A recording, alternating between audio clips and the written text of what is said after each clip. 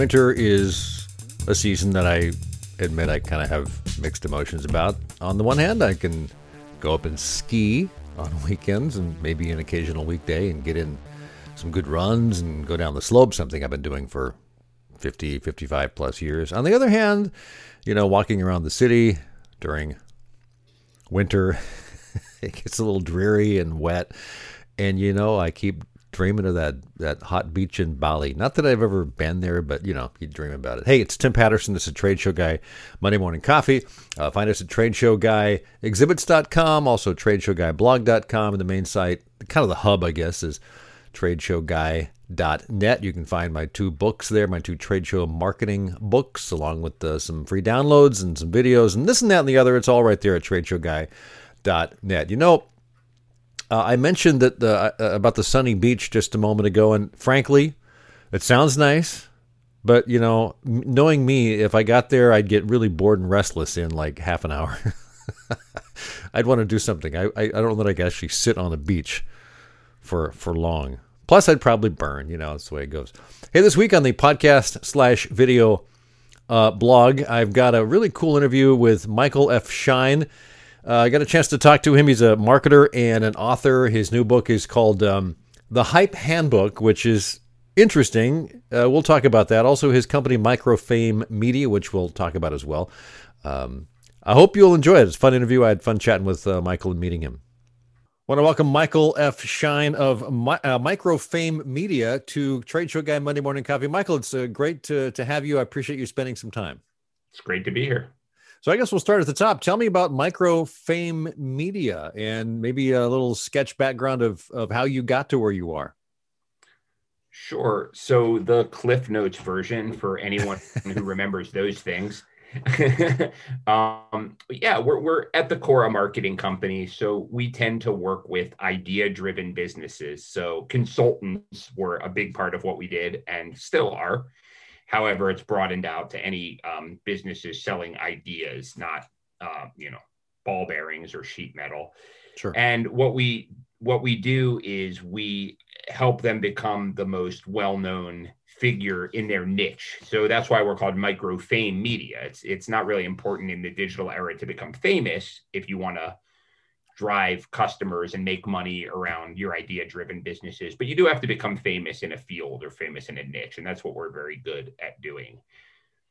So there's a narrow cast, I guess, to it. Yeah. It's very focused, but as long as you can make that person and their interesting ideas notable in the people are finding them, it's really kind of connecting the two sides of it, isn't it? It is. Absolutely. That's exactly right. So, things have changed a lot in the last 10 or 15 years. I know I was just kind of reading some stuff that I wrote. I started a blog. This blog that this is on is 12 years old. And some of the stuff I wrote in the first couple of years had a lot to do with social media. And I've stopped writing about that as focused as I was because things have changed so much. Yeah. And I don't spend as much time on social media. I'm certainly still there. I don't know how critical it is even these days. I think it is important, but there's got to be a different approach. So how do you guys approach that aspect of it, which has got to be a part of what you guys do? It is, or it can be, I should say. It can be, yeah. Right. Yeah. I tend to approach marketing differently than a lot of other people. If I had it my way, I wouldn't even say I ran a marketing agency. I would say that I hype things up because that's what I like to call it. I like to call it generating hype because the reason I do is that people will often come to me and they'll say things like, I need to get my social media going, or I need to get my podcasting going, or I need to get my A/B testing going. And while I don't usually say this to them right away because I try to be polite, that's kind of like saying I need to get my hammers, nails, and saws going instead of saying I need a house.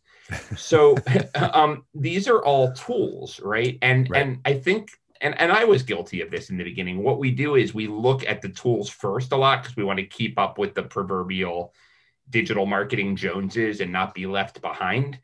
But if you started instead with group psychology and human psychology, which is ancient, which never changes, and figure out how you can fundamentally get people to go where you want them to go based on how people really act, not how we wish they did, then you can go out and find the technology, right? I mean, that the technology just makes it more efficient. So I think the question to be asking isn't, should I be on TikTok or Twitter?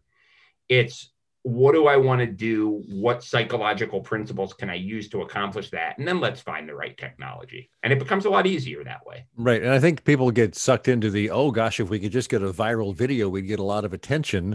That's right. And you'd get written up and all that stuff. I mean, the one that comes to mind is the one that was a couple months ago, the guy on his skateboard going down, and he's got this drink in his hand and Fleetwood Mac in his, brain. And everyone wrote about that because it was just an interesting viral thing, which is fascinating in and of itself, but you can't create that on the fly. You can't even plan to create it. It just happens. And there's no way of telling how to make it happen. You just can't make it happen. I know one guy, this guy, James Pursley, who's a marketing genius and just sort of a media genius who actually can make a viral video happen. He has this weird. Well, yeah, there's got to be some people. Yeah, I've been in this industry for a while, and I know a lot of the big players in this industry. And this is like the only guy who I know, but his budgets are like $1 million. It's like creating a little motion picture.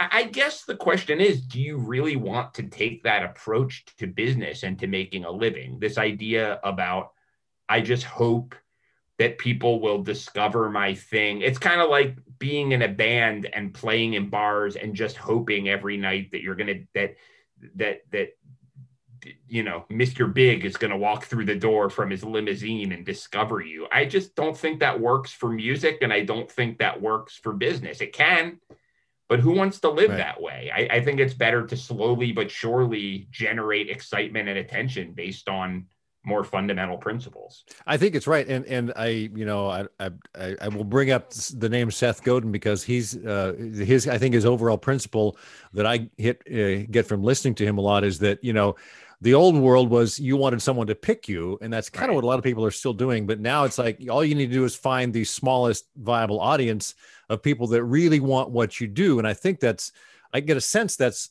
how you're doing it. At least you're on that same path, it sounds like. Yeah, I think that's 100% right. Yeah. I want to bring up your book. You sent me The Galleys, I guess. Is that what they call it? The Galleys? Yeah, that's what they call it. Yeah. Is the book out yet, first of all? The book is called The Hype Handbook.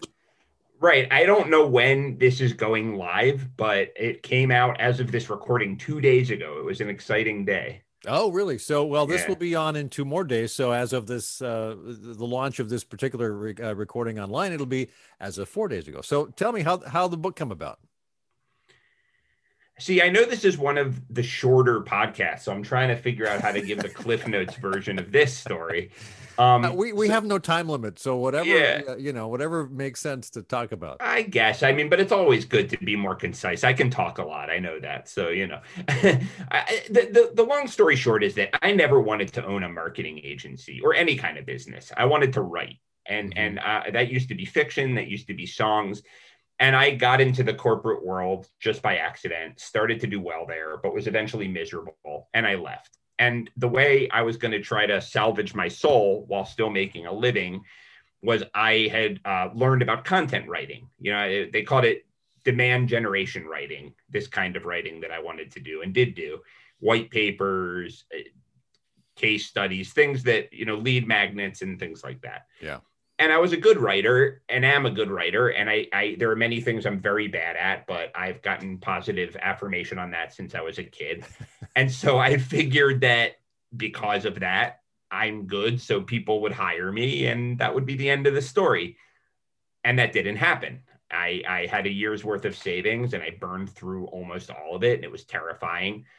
And I had read every traditional sales and marketing book, and most of them were exactly what you're talking about. I remember one was like how to make money on Google Plus, because that was supposed to be the savior. That was the big thing for like 10 minutes. Yeah. So, those were the kind of books, A/B testing. And I was reading them and I'd get all excited about each one and then make not an extra penny. So I guess what happened was, based on the stuff I used to be interested, I was a pretty good marketer when I was young without knowing it. I used to play in punk bands and things, and we would kind of compensate for musical ability by drumming up attention. Like I would dress like a nun, and I got us on Showtime at the Apollo because I knew we would be booed off. And we used to get attention. We would sell out clubs. You know, we got on the cover of New York Press. I didn't become a rock star, but it was farther than certainly my parents thought I would go with it, you know?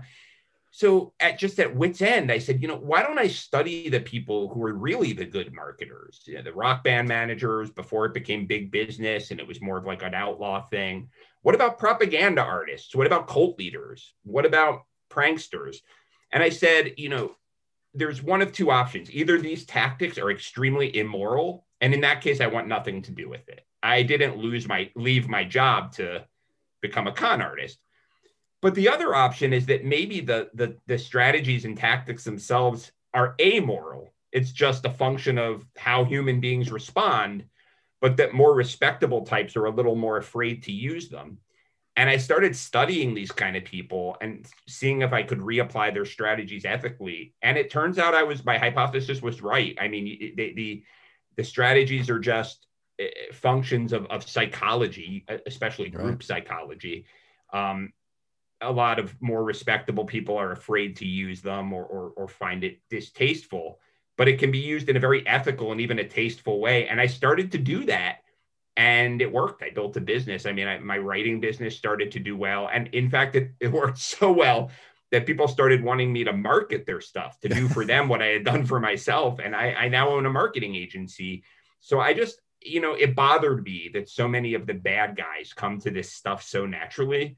So I wanted to create a handbook for the good guys that gave them this superpower. So that's I scanned. You sent me a PDF of the galleys, and I scanned a lot of it. I haven't read the whole thing yet, but there was a story that kind of jumped out at me that I wanted to bring up and maybe have you tell it. It's the Alice Cooper story when really no one knew who Alice Cooper was. I remember seeing Alice in, I don't want to say 72, 73, when the big $1 Billion Babies tour with the dolls and the guillotine and all that stuff. But that must have been this story fun. It was a lot of fun. It was great. I was maybe 17 at the time, drove like 120 miles to go see him. Like I must have really been a big Alice Cooper fan at the time or something. Yeah. But so tell me that story and what it means to you, how it caught your eyes. Well, so at the time of the story I was telling, they were relatively big in the United States, but not in England. Right. They ultimately became one of the UK's biggest acts. But at this time, you know, they had gotten big in the US by doing exactly what you said. You know, at the time, the idea of shock rock was non-existent. It was a spectacle. Yeah, they put on a spectacle. Yeah. I mean, since then, we've had Kiss, we've had Marilyn Manson, we've had Slipknot. A lot of people have copied the template that Alice Cooper put out there. But at the time they were playing, it was like hippies in blue jeans, right? And they did guillotines and blood and singing about all kinds of the craziest you got was probably Elton John in shoes this tall, you know? Right? Yeah, exactly. Big glasses. Right? Yeah.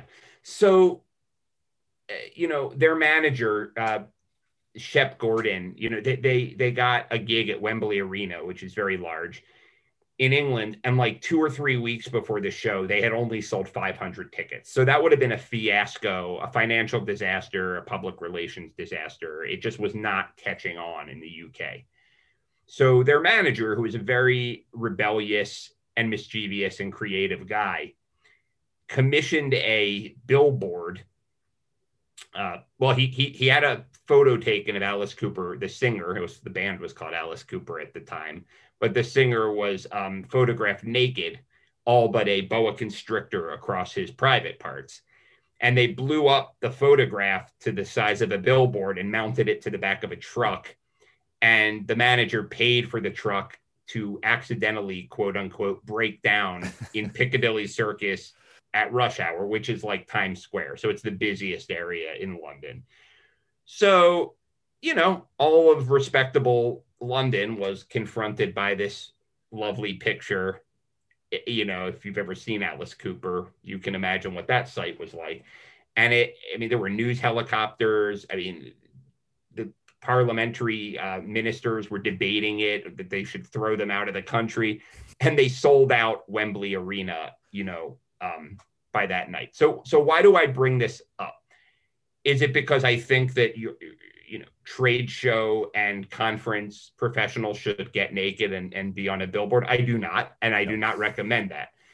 But there's a psychological dynamic at play here that anyone can learn from. So Shep Gordon's idea was that, especially in the early 70s, anything that parents hated, kids would love, because this was at the height of the generation gap. Actually, it's Oh funny. yeah. Now you see parents and kids listening to the same music. But at that time, that was unheard of. I mean, there was a real Oh yeah. generation Yeah. gap, right? Yeah.